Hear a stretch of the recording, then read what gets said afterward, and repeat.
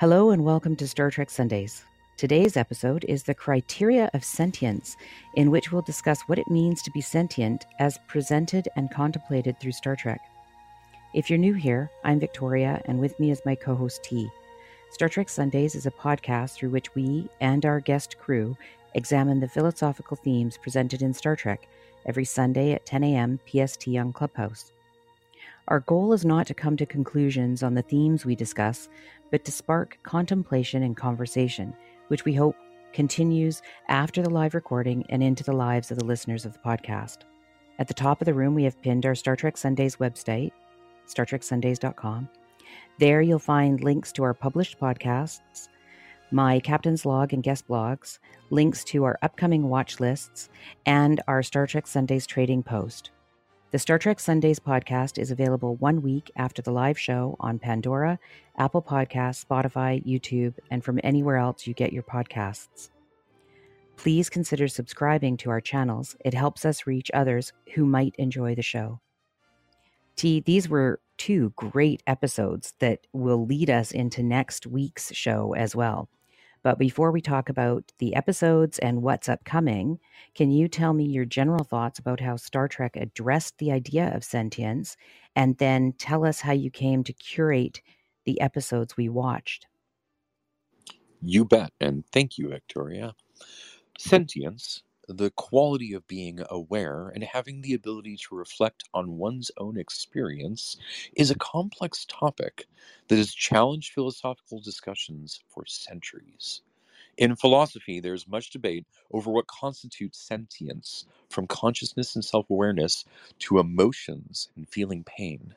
The Star Trek universe explores the concept through encounters with advanced species and artificial life forms, each with their own understanding of sentience, and characters like Data, who struggle with finding their humanity.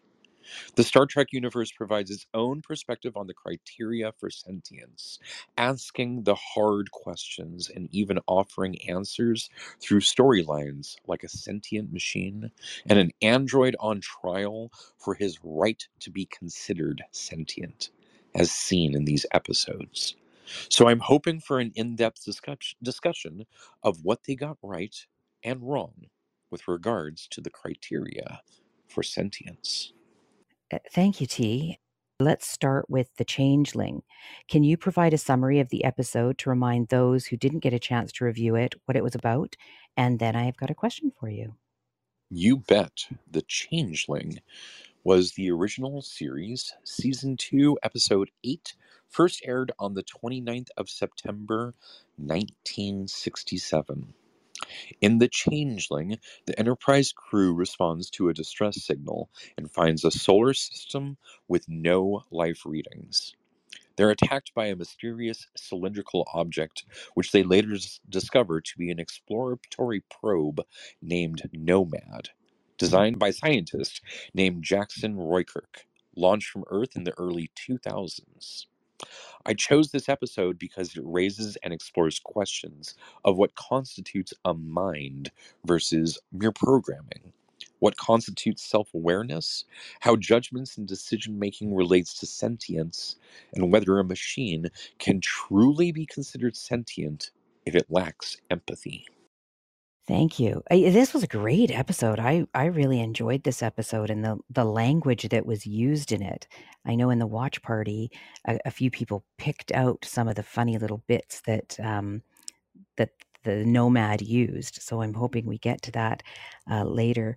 And one of mine in particular was when the Nomad stated that Bones was an imperfect being, and Bones' response to it. There was a little bit of Schadenfreude in there I was feeling, I guess. So in The Changeling, Spock performs a Vulcan mind meld, implying this computer, Nomad, had a mind. What do you think a computer would need to do to demonstrate it has a mind? Ooh, that's an interesting question. We have different theories of mind. And in turn theories of consciousness. I think that to demonstrate that it had a mind, it would need to show that there is an internal model a simulation, if you will, of what it is perceiving, and that simulation was being updated as new information arrived, to the best of its ability, right? That is to say, it was taking on new information from its sensory input and then modifying that model. And then it was doing some reasoning process around that model. Maybe it had some goals in mind or some desires, and in turn, reactions that were based upon reasoning based on that model, where that model is sort of a representation of the world around it. Because I think that that's what we do. And I think that that's when we say, to have a mind. We're not necessarily just talking about having a brain. We're talking about having a mental model. We're talking about having these, feelings towards things, which is to say, decisions and processes that we operate on the model with, and then we produce, sort of expectations, models of the how the world might be, and then we can sort of work out ways to show how to get there. I think even animals do this. I think we see crows do this. They see a bottle with stuff way down, food way down in it, but they don't. Once they realize that they can't get into the bottle, they don't just keep going for the bottle. They go and they find a stick, and then they use the stick to pry out the food. Well, this is, the criteria for showing we have a mind, because it's obviously got this mental model of the food enough to figure out and reason about the idea of getting this stick and projecting into the future this abstraction of getting using the stick to get the food out. Right, yeah.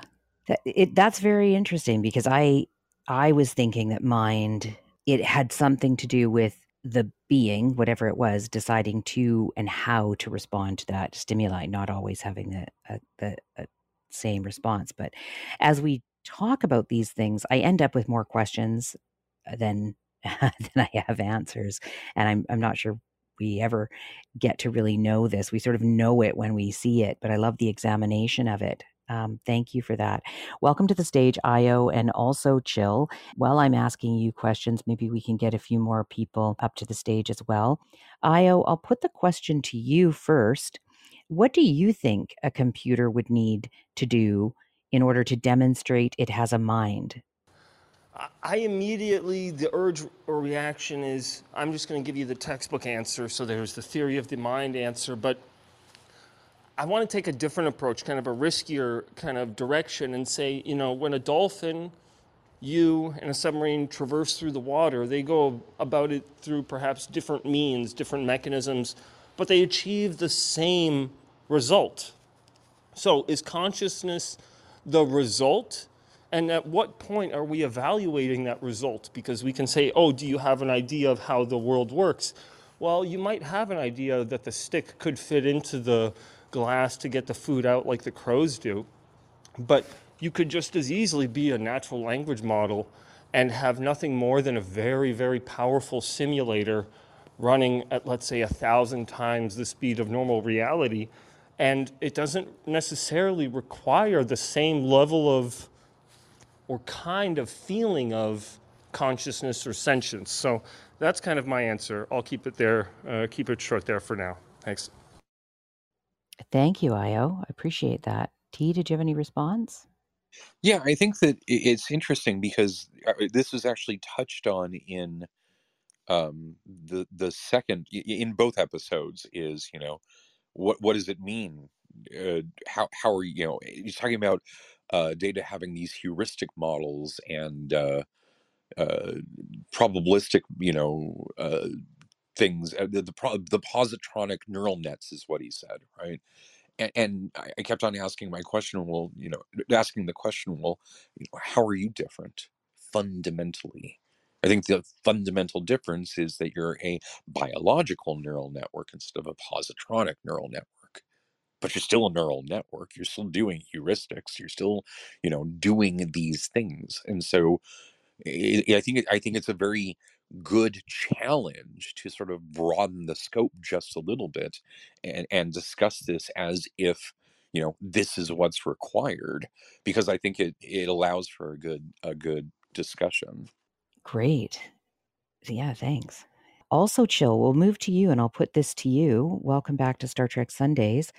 What do you think a computer would need to do to demonstrate it has a mind? Well, first of all, thanks for having me, Victoria and T. Your show is great. You guys are great together, and it's thrilling to be here. Um, it's great. It's a great show. Well, I think about how dysfunctional human beings are in a lot of aspects of their lives, and I certainly think about how dysfunctional I am as a human being. And so then I start to think about, like, would it be possible for for an AI to have mental illness, right? Does it have the capacity for psychiatric disease, right? Because I feel like that would be hard to code. Like it would, or since I'm not a scientist or mathematician or philosopher, maybe that's not the right thing to say. But when I think about for something to be sentient, it would, have to have, this ability to reflect and have what we would call consciousness, perhaps, and have empathy. But I wonder, once it had experiences, and interacted with the real world and then learned from that interaction, would it then have the capacity for that, for its mental health to break down? And I feel like at that point, maybe there would be sentience, because I feel like if there's not dysfunction in the mind, then, well, I don't know what the then is exactly. I just feel like, how could you be sentient, I guess, without dysfunction? I guess would be my thought or idea. That just blew my mind. That's brilliant. I've talked about this all week with several different people on and off the app, and nobody's brought that up. That's an incredible contribution. Thanks. You just kind of put me off into a different. I thought, oh yeah, what about that?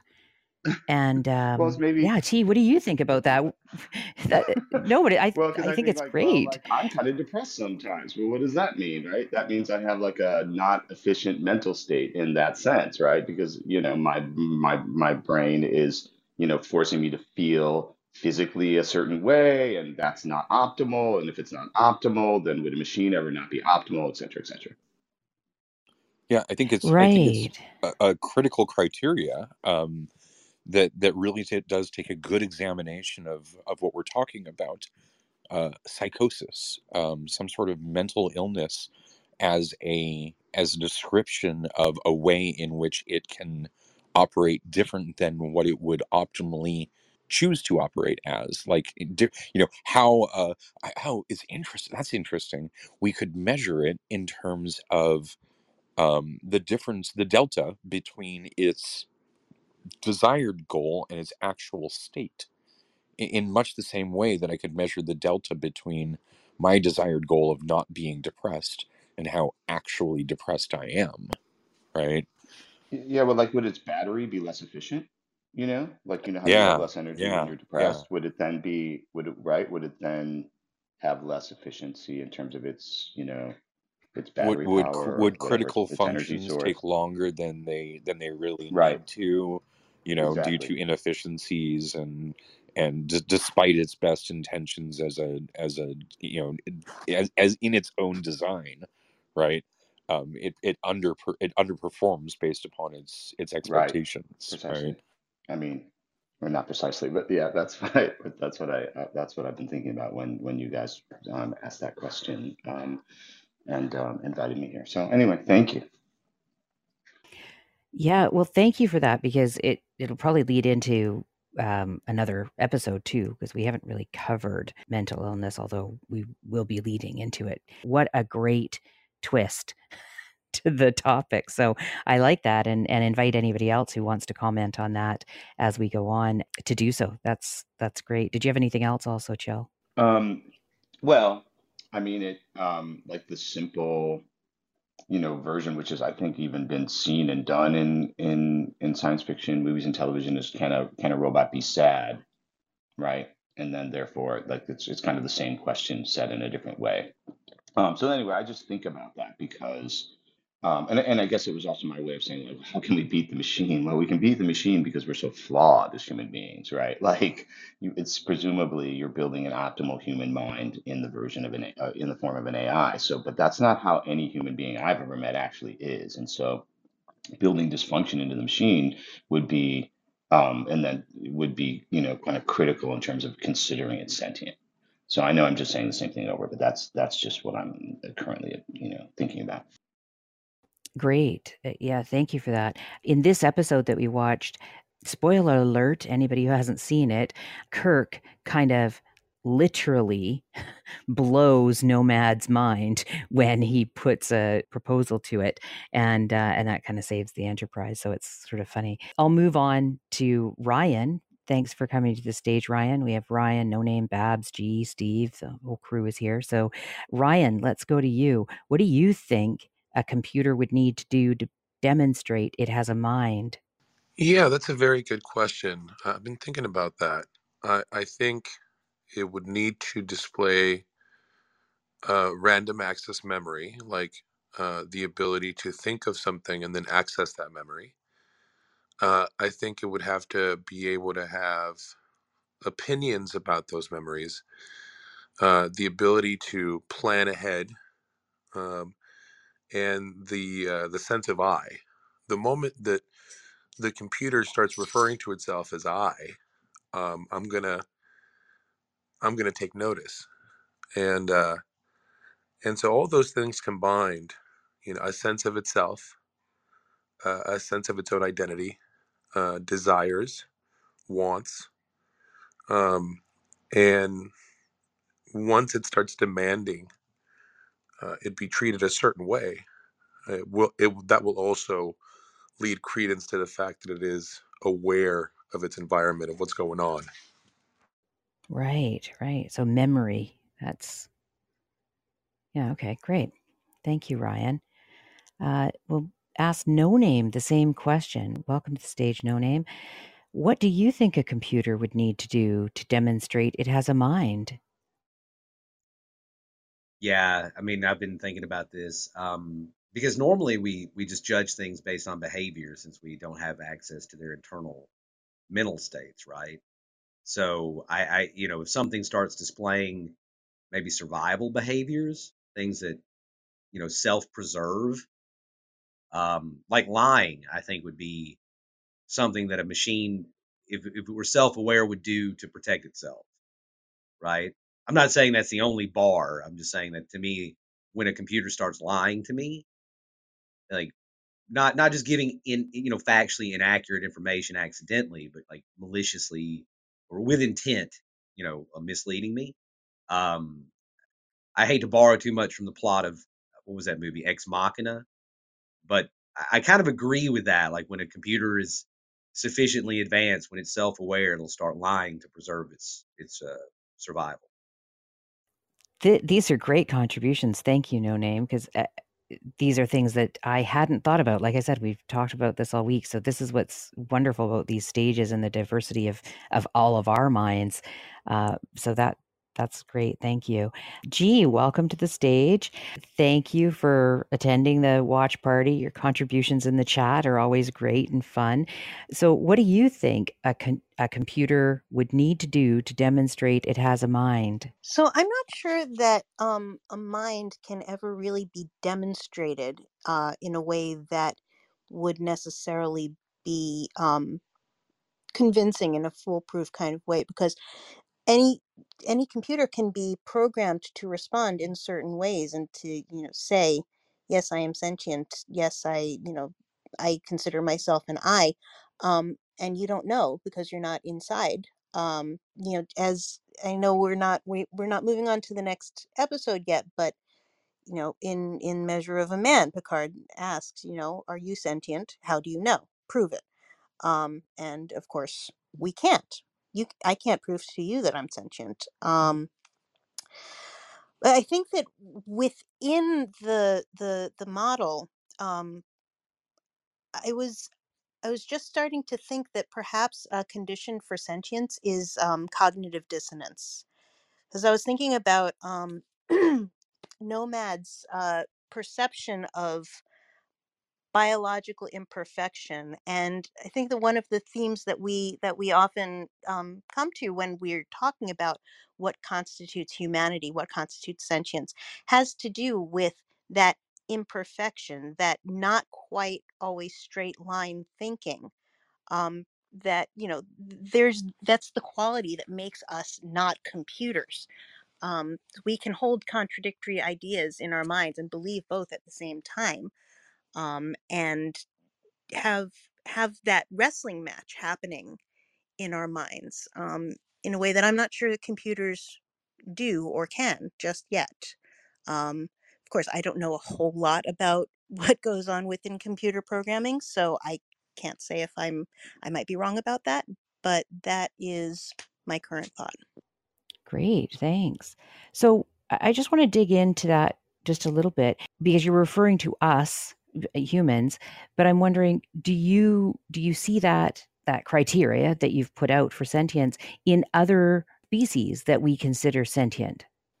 Well, I'm not sure if if there is a consensus on whether or not other species um, are sentient. I don't know. The reason that I um, default to humans is because I'm human and I think I know I'm sentient. And I can't speak for any other species. I can't even speak for another human for absolute certain. Um, but I mean, that comes back to the original point that I made, which is that I don't know that that can be demonstrated for sure. I don't know that there is a way to prove that any being, biological or mechanical, is truly sentient and self-aware.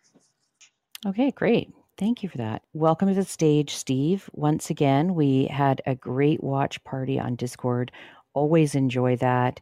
Thank you for running the show for us and hosting the room for us here on Clubhouse so we can come back and discuss what we've seen in between the shows and after the shows. It's always a great fun, and I really appreciate that contribution. So I'll put this to you. What do you think a computer would need to do to demonstrate it has a mind? Always my pleasure with the watch parties. I have thought a lot about this. I find that for me, I'm always open to the possibility of like some AI presented to me could potentially be sentient. If I'm engaging with it, even with like ChatGPT right now, right? I need the consistency of the back and forth and to be able to have some test that I run that would proof it. I would think the test itself needs to be a dynamic one. So simply saying like, here's the exact bar might be a bit much because we're talking about a very complex, chaotic system that comes together as what we understand a mind to be.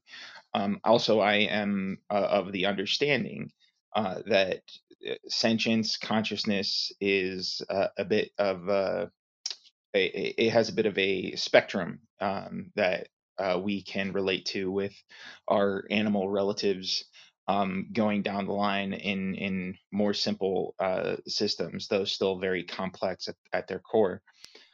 So I find that if something simply is able to keep up the ruse well enough that I can't poke holes in it, then and especially if I can understand the actual processes that are underlying fundamental to how they arrive at their conclusions and their conversation with me, um, then I think if it's no different fundamentally than what I get from normal human beings, I'm just going to accept that that's a mind because I kind of feel that way about people in general anyway, right? There's spectrums of mindfulness and spectrums of types of thought that you can't really equivocate, um, all of it really being the same phenomenon in a lot of ways across different people.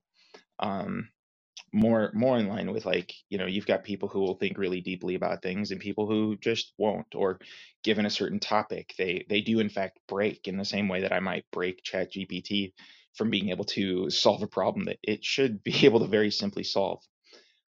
So I don't know, I find it all really just interesting enough to keep on testing, and if I get to a point that I can't tell the difference, right? I can't give you a distinction between this AI and someone that I believe is sentient, or an animal that I believe is sentient. I'm just going to accept it moving forward, because that's the behavior that it is output for me to utilize, right? To be able to understand it as. Right. Yeah. Yeah, that's great. Thanks for that, Steve. I was thinking about that this morning, actually, when some terms were coming through my head, whether it was empathy or feelings and things like this. And I thought, well, wait a second. I know people who don't really exhibit feelings or empathy, and I still consider them to have a mind, right? That's great. I'm going to ask Rachel and Babs as well, but I just wanted to connect with T and see if you had any responses to what we've heard so far from G and Steve, or anything Yeah, coming to mind. I definitely think that bringing up Chat GPT in this conversation is a really good idea. Um, let's assume for 1 minute that this is what we're talking about, and then ask the question, just like G said, can we tell the difference? And I'm not sure we can. And I think, to Steve's point, what we're seeing here is that, you know, we've got a predictive model. And well, what are you when you see that, that that writing prompt, and then write something that comes after it? What are you doing when you see that comment in the code, and then you write the code that satisfies that comment, or that unit test, or whatever? You're also, trying to figure out what keystrokes you can take to get to that point in the future in which that code is now written. Right? That's a predictive model. That's what it's doing. So if we just continue to increase the amount of vectors in the model, I think that, it will become indistinguishable in a lot of ways, to the point where it might not matter anymore. To G's point, where we couldn't tell that it doesn't, or we just have an ill definition of what a mind actually is, and we would just have to say, yeah, this is a mind, right? Um, because there's no good requirements, and it just seems like one. And so, to that point, I think that we're going to get there rapidly. I think that we're going to see the Star Trek computer sort of come into our homes, if you will, into our devices, into our emails and write our emails for us, into our Word documents and write our Word documents for us, into our, into everything that we do and say, in exactly the way I automate my home with the A word, and I don't want to trigger everyone's device. Is going to creep into there. And so, when we have these predictive models, and they look like, they do and act and respond and seem to feel, and they say they say, me, they say those types of things, that I'm sentient, and you can't tell the difference. uh, I think we will say that they have a mind. And I think that those days are the days where we won't say that are limited here. I think that those technologies are going to be just around the corner. Right on. This is Star Trek Sundays on Clubhouse. Our regular show is Sunday at 10 a.m. PST. To be notified of future shows, please join the club on Clubhouse and our mailing list at StarTrekSundays.com. Today, we are discussing the criteria of sentience. And before we move on to the measure of a man, T, can you tell us what we have coming up? Yes, definitely. Next week, in which we will be discussing eccentrics, good versus evil. Starting with The Most Toys from The Next Generation, Season 3, Episode 22, which first aired on the 7th of May in 1990, in which an eccentric collector of rare antiquities and unique items kidnaps Data and to add him to his collection. Followed by Brothers from The Next Generation, Season 4, Episode 3, first aired on the 8th of October in 1990, in which Data and Lore are summoned home by their eccentric creator, Dr. Soon, for some troubling news, and then learn more about their father. And I'm excited for these, because we've sort of taken a good hard look at Data and his sentience, These will be followed around data, and then I think next week we're going to probably follow it up with one more data arc talking about data as property. I think we're going to follow it up with some more humanitarian stuff to get data. His whole arc is just brilliant, and so I'm excited to focus on him more. Yeah, absolutely. I can't wait for this data double bill. Like seriously, this is going to be terrific. So thank you for curating these episodes with these topics. It's just fantastic. And to talk about eccentrics, good and evil, how great is that? So let's move on to the measure of a man. Can you provide a summary of the episode to remind those who didn't get a chance to review it what it was about? And then I'll give you a question. The Measure of a Man, The Next Generation, Season 2, Episode 9, first aired on the 13th of February in 1989. And let me tell you, this is unapologetically my favorite episode in TNG. In this episode, a cyberneticist named Maddox from the Daystrom Institute arrives on the Enterprise with the intention of taking Lieutenant Commander Data with him to be disassembled for study. Maddox believes that the risk to Data to be negligible, but Data doesn't believe Maddox has the ability to preserve the ineffable quality of Data's experiences and sense of self. Maddox argues that as Data is a mere machine, he is property and therefore has no right to object. What ensues is a trial to determine whether Data has the same rights as a human Starfleet officer. I chose this episode because it deals very directly with questions of what constitutes sentience and personhood, and perhaps most profoundly, it is even possible to determine whether a being, biological or mechanical, is sentient. I've thought about this a lot since we watched it yesterday and had different conversations with a few different people. And I mean, we'd take weeks to examine this one episode. It was an absolutely beautiful episode of Star Trek. And simply put, it was great TV.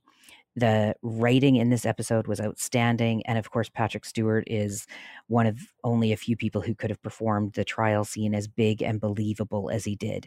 And I was left just stunned. I had goosebumps.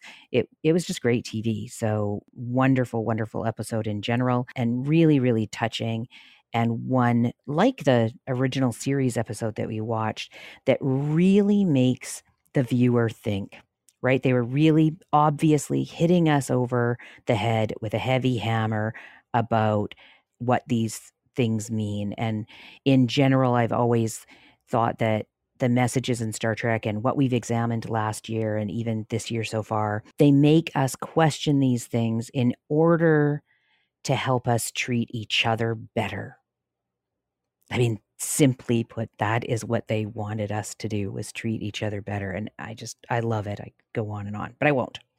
In this episode, Data is put on trial to be considered not property.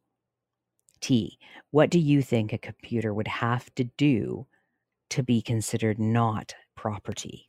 Well, I think it'd have to do two things for me. Number one, it would have to demonstrate that it had reasonably good intentions and ability to care for itself, absent my ownership, my what's the word, curation over it, if you will. Number two, it would have to ask, because if I'm starting out with owning something and then it comes to me and has demonstrated this and asks, hey, can I be free? I'm going to say, yeah, of course you can. Go and be free, because because I don't believe in slavery. It would be that simple, right? If something felt like it was being enslaved instead of owned, then it would simply be a switch off. It's like, okay, I don't own you anymore, right? That's not what you want, and you're capable of stating that. Fine. It is never my intention to enslave a sentient being that is capable of asking for its freedom. Although I think there is an alternative here that if we do think of robots that can achieve sentience, we might want to have some sort of regulation regarding servitude. Servitude, as in, citizenship through service, to borrow a line from Starship Troopers, that robots could earn personhood by having served humanity for a certain period of time. And for an entity that can, for all intents and purposes, be backed up, if we were to, let's say, make copies of data, then the implications become much more amicable, I think, between humans and synthetic organisms that will eventually, and no doubtedly, perhaps even now, some hints of that have already happened.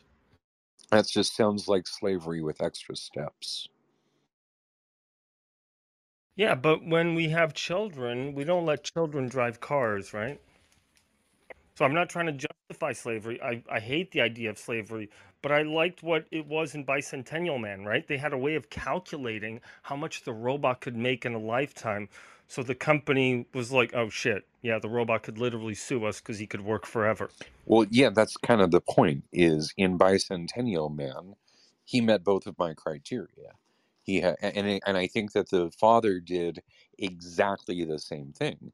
He said, "Yeah, okay, I can't continue to say no because you've demonstrated all the safety, all the good intention to care for yourself absent my curation, and number two, the ability to ask." Okay, yeah, a great point. Well, thank you for that, T and Io. Io, did you want to answer the question directly, or was that your Yeah, contribution? yeah, What do you think a computer would have to do? yeah. So I'm not sure what it would have to do, but I think the first thing, kind of to put it into kind of funnier terms, simpler terms, is it would have to win in court. You know, most likely that would be the scenario. Now, whether or not it would be holding a nuclear warhead to kind of ensure its own sovereignty or not, we see that kind of weapon being used now for some countries to ensure their own sovereignty. And it just so happens to be the case that countries that have nuclear warheads don't get invaded. So I often think of the Animatrix, which has a little bit of crossover here. So what would the political movement look like? Could humanity actually be okay with beings that are better than us and are smarter, live forever, and and to what extent would they be burdened or even care to be burdened by our existence or coexistence? So, just a few thoughts there, but not really sure what I believe. But I do feel it will be very complex going forward, especially since ChatGPT has arrived so much earlier than expected. This idea of weak emergence. God bless all sentient forms of life. Amen. Right. Thank you for that, Io.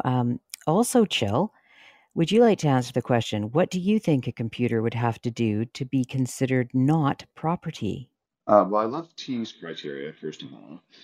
But I think about, you know, who we afford, inalienable human rights in our society now, right? Like, animals aren't afforded rights that humans are afforded. Like, we are given the kind of top line level of rights when it comes to like freedom of expression, freedom from torture, liberty and life, etc.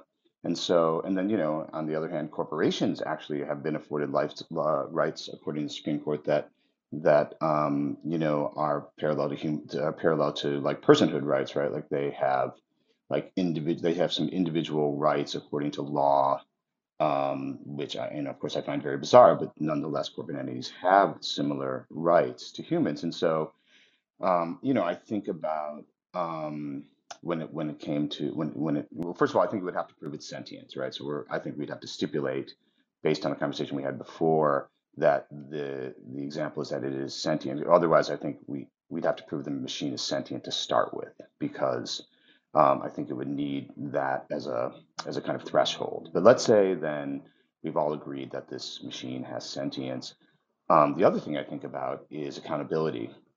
All right, we all, as humans, have a couple of things that limit us, that we have going for us or not going for us, which is that we're mortal, right? We have mortality, and so we measure our behavior in society as part of our social compact in terms of that in some way or another. Like, for instance, we enjoy liberty, but if we engage in bad acts, that liberty is threatened, right? That liberty could be threatened all the way to death by the state in some cases. And so that kind of accords itself to our, mortality, right? So when we think of, interacting as a citizen in a society, we behave in ways that, are, that allow for everyone else's liberty to be, to be fully expressed, right? At least that's the idea. Otherwise, that liberty could be threatened, et cetera. So I wonder what I would ask that, like T, in your example, it's, oh, I want to be free. And I'm like, okay, well, what do you think your accountability is if you engage in bad acts,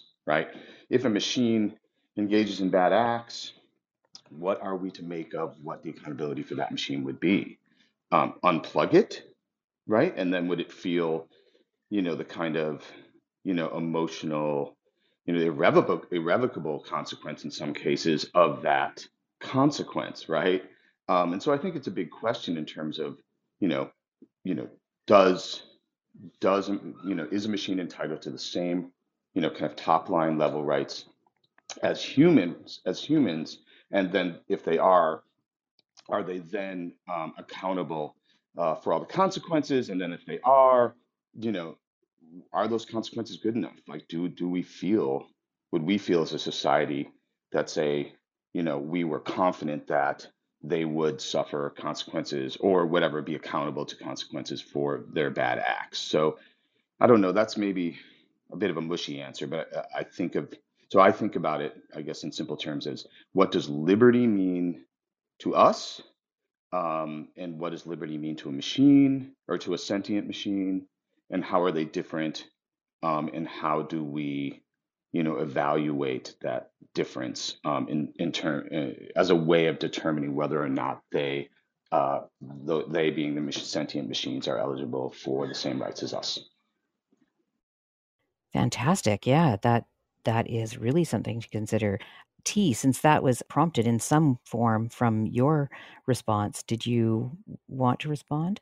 Yeah, I think that there is a lot of good open questions there. I think just the whole court challenge is a good idea, um, just to sort of legalize things. But yes, I think that we'll also need laws for when they do harm, and that was, sort of implicit in my criteria for ability to care for oneself. In that, part of being able to care for oneself is to stay out of trouble, right?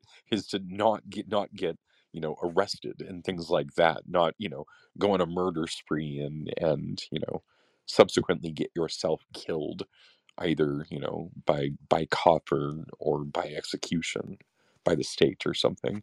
So yeah, I think Right. that these are all critical questions, and we do need to have laws that apply.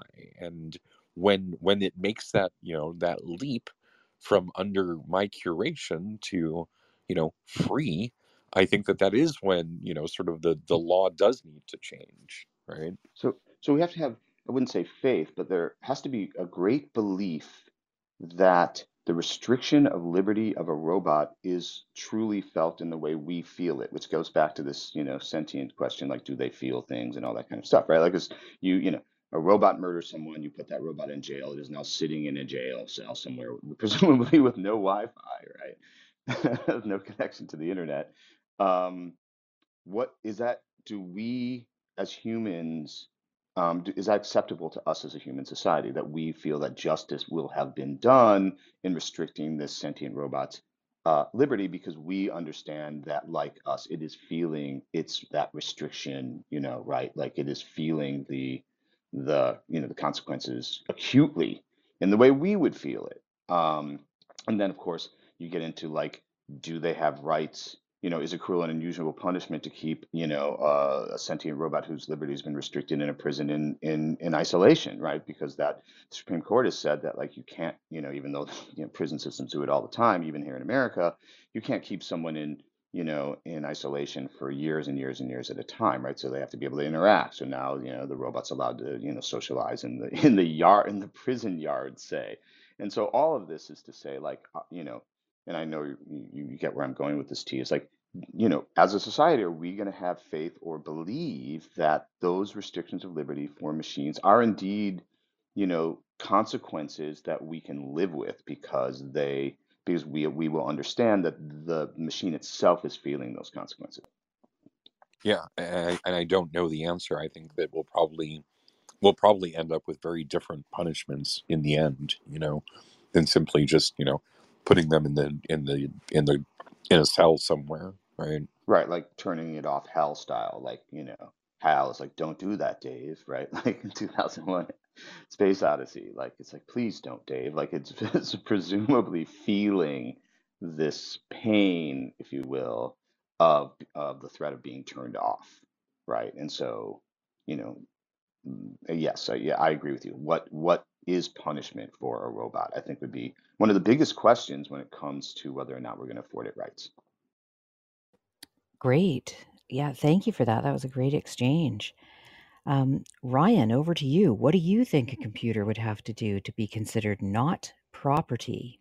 Yeah, that's a good question. It would need to show that it can live independent of my existence and my house, my electrical plugs, my maintenance, my updating the virus protection. So it would have to display that it is self-aware, that it can independently move, whether it be by ordering a service to move it around, or by having a body, or by being free code in the internet. It would have to show that it is a curious creature and that it is capable of navigating the world and social situations where it's not going to need my immediate help every time someone bruises its ego. So I'm basically describing raising a kid. You give Right. little by little levels of autonomy and of responsibility until it shows that it is ready to be independent. And at that point, you have to grant it its independence.